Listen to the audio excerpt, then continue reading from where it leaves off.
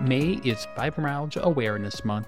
It's important to raise awareness about this chronic and often debilitating invisible illness known as fibromyalgia. This month-long campaign is an opportunity to educate people about the symptoms, causes, and treatments of fibromyalgia, as well as to show support for those living with these and other related invisible illnesses. Through increased awareness, we can work towards better understanding and management of fibromyalgia and ultimately improve the quality of life for those who are affected by it. And now on to this week's episode. During this week's episode, success literally goes to her head.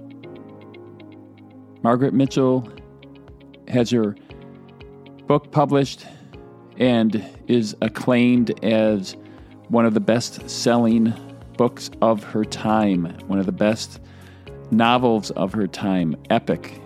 I've read it, yet to see the movie at the time of recording, and it was an incredible historical fiction, more than exceeded my expectations, having just read it in preparation for this podcast. For those of you who are listening to the podcast for the first time, I am your host, Dr. Michael Lenz. I am author of the book, Conquering Your Fibromyalgia, Real Answers and Real Solutions for Real Pain, available in print and audio form. I have been a physician over 26 years. I am board certified in pediatrics and internal medicine, as well as a diplomat of the Board of Lifestyle Medicine and Clinical Lipidology. I work to weave the best of both medical management with lifestyle medicine. Brief disclaimer, as with all podcasts and with the book, the information is provided for informational purposes only. While I am a doctor, I am not your doctor. It is not intended to be and should not be interpreted as medical advice for any medical condition and any individual. It also is not intended to be a substitute for medical advice. The content presented is provided as a starting point in your research and a helpful guide when discussing your individual circumstances with your trusted medical providers. All listeners are strongly urged to seek medical attention and guidance regarding any symptoms or health concerns. And on to this week's episode. Down the road, there were negotiations for the movie rights. These exhausted her. After signing the movie rights contract, however, she unwound and fell apart. She had spent the entire night talking when she went to Connecticut to stay with some friends. When she woke the next morning, she discovered herself blind as St. Paul on the road to Damascus when he saw Jesus and spoke to him, asking him why he was persecuting Christians. Once again, she fled home. Her physician prescribed absolute rest in a darkened room. The doctor told her that she would have to give her eyes a complete rest for 21 days. A month later, she summarized her ailment and her physician's prognosis. The two versions make a nice contrast. In distinction from her husband's assessment, Margaret's described her condition in the darkest, most dramatic terms. In her version, the 21 days of rest swelled to 3 months or more. "I have a period of inactivity before me," she groaned on September 1st, a week after the doctor had allowed her to be up and about. She gave a detailed summary. "I can see pretty well, but lights of any kind give me a headache. I can read headlines, but if I read more than 3 lines of small tape, words run together. A hand grenade explodes inside my skull, and I see Roman candles going off for hours. On such occasions, I retired to the bedroom, pulled down the shades, turned on the radio, and spent the day pulling feathers through the tickling of the pillows." The description that Margaret gives here is someone who's had a migraine that's gone into what we call status migrainous. She reported Roman candles going off. Those are fireworks. She describes this vividly, and what is now understood medically as scintillating scotomas. which are at the onset of migraines. Typically, there will be lots of light and sound sensitivity, and laying in a dark room will be sought out. Overstimulation, such as reading and stress, can only make it worse. When we look at probably the causal factors that contributed to this, you can recall hearing that she was staying up all night talking to her friends. So something that was fun and exciting, but for Margaret and for people who have fibromyalgia and fibromyalgia-like problems that fall under the umbrella, which includes migraine headaches, anything that perturbs a healthy, regular routine and schedule can just set things in motion. I have a strong aversion to encouraging sleepovers, even though I have 2 daughters who've done those over the years. I know that that is very unhealthy if one of their friends is prone to migraines, because that will be potentially a miserable next couple of days. Sometimes the migraine may occur the next day, but more often it's a couple days as the body's adjusting. I kind of like to refer to it as a design component in our bodies that says, hey, don't do that again. You're going to be shut down now, and I'm going to make you feel in pain and exhausted. I need to rest, and I need to have my body restored. Another interesting characteristic in her story was that this occurred actually at the end of excitement. This wasn't a negative, stressful experience. She had her book published. All of her friends were talking. She was a celebrity. She was famous.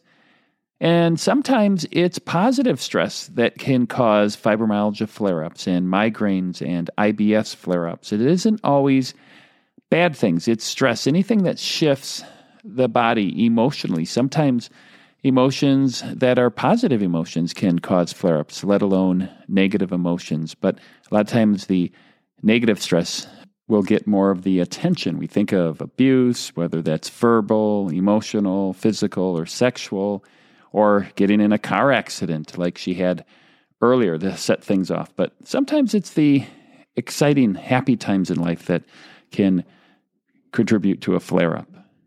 Margaret was described as almost intrinsically unable to sit still.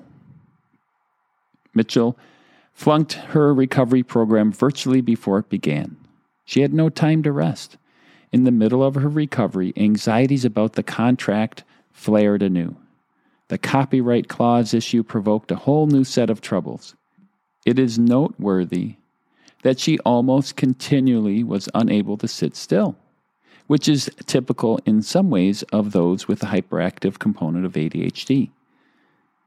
As is more common in adults with ADHD, the hyperactive component becomes more internalized in the form of anxiety. By the end of the first year that the book was published, an estimated 1 million people had read the book. The novel had appealed to very basic human passions, impulses, and motives in her vast readership. She had dealt darkly with survival. She had appealed to the courage, energy, and dignity in the face of inevitability, defeat, and fate. The movie went on to win 7 Academy Awards in 1940. There were phenomenal ticket sales as well. In 1992, it ranked 25th all-time for profits. It is estimated that it took in $800 million. In September 1939, Hitler invaded Poland, and the Soviet Union moved across Eastern Europe. France and Great Britain declared war. The world grew very sick. Margaret Mitchell had always deemed herself a nurse who could help others with basic needs. The international calamities gave her the whole earth as a field for these activities. Her sense of obligation rose with every disaster. The conflict affected every aspect of her life. At the same time, the war provides an appropriate metaphor for her own circumstances after 1939.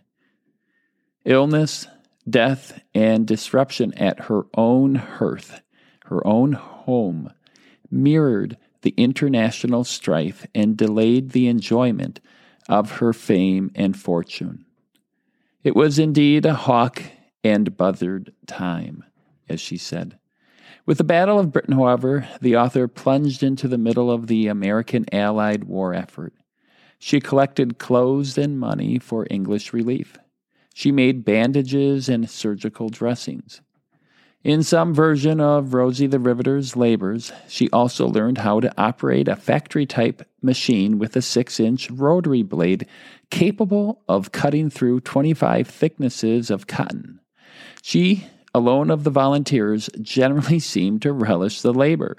She took exceptional pleasure in the lint head patriotism, as they called it. She loved to keep busy, a much preferred activity than sitting at a desk all day, which she had been doing for years in writing the book and all the time that she had been sitting around. That motivation to keep her moving was outside of herself. It was to help not only her country, but the free world, to protect them, and she was doing her part. If you are struggling with fibromyalgia or know someone who's struggling with fibromyalgia, staying regularly active in something that you enjoy will help you as you make your battle to reduce and lessen the symptoms of fibromyalgia. I had a recent patient of mine who went from a very stressful position to taking a leave of absence from that position and was doing work in her yard for months, doing spring gardening, and was outside and relaxed, and her symptoms markedly improved, along with other healthy lifestyle choices without any use of medication. Unfortunately, we don't get paid to always keep busy doing landscaping. I had one patient say, boy, if I could make a living and make my salary by just doing woodworking and working outside, that's what I would do all of the time. For those of us who don't have a physically active job, maintaining a regular exercise program is so important as best you can as possible. I've had numerous patients share with me that they need to be regularly active for their mental health. Margaret Mitchell was also involved in other public patriotism. The ship called the Atlantan had slid down into the water. Margaret was there for the ceremony. She chatted with every sailor, asked about their homes, and made all the connections Southerners always make. Her participation in the launching gave her as much pride and pleasure as any human might aspire to. After the commissioning of the first Atlanta in September 1941, and the commissioning of the second in the closing days of 1944, Mitchell drove herself relentlessly. There are 7 kinds of volunteer work I am fitted to do. Volunteers are as short as professionals now, so many people are on my neck to get me to work. Nothing would please me better than to do 17 things at once, for such a course of action would seem only natural to me. The pace and excitement took its toll. If new physical infirmities limited scope after 1943, she maintained a presence at least at all her prior activities up through the wars, including the bond sales, the bandage rolling, the clothes drives, and civilian defense. She even took on new commitments. While working double shifts of volunteer service in the wars last winter, she also volunteered to work on the Red Cross Prisoner of War Committee, devoted to assisting men held captive by the Japanese and Germans.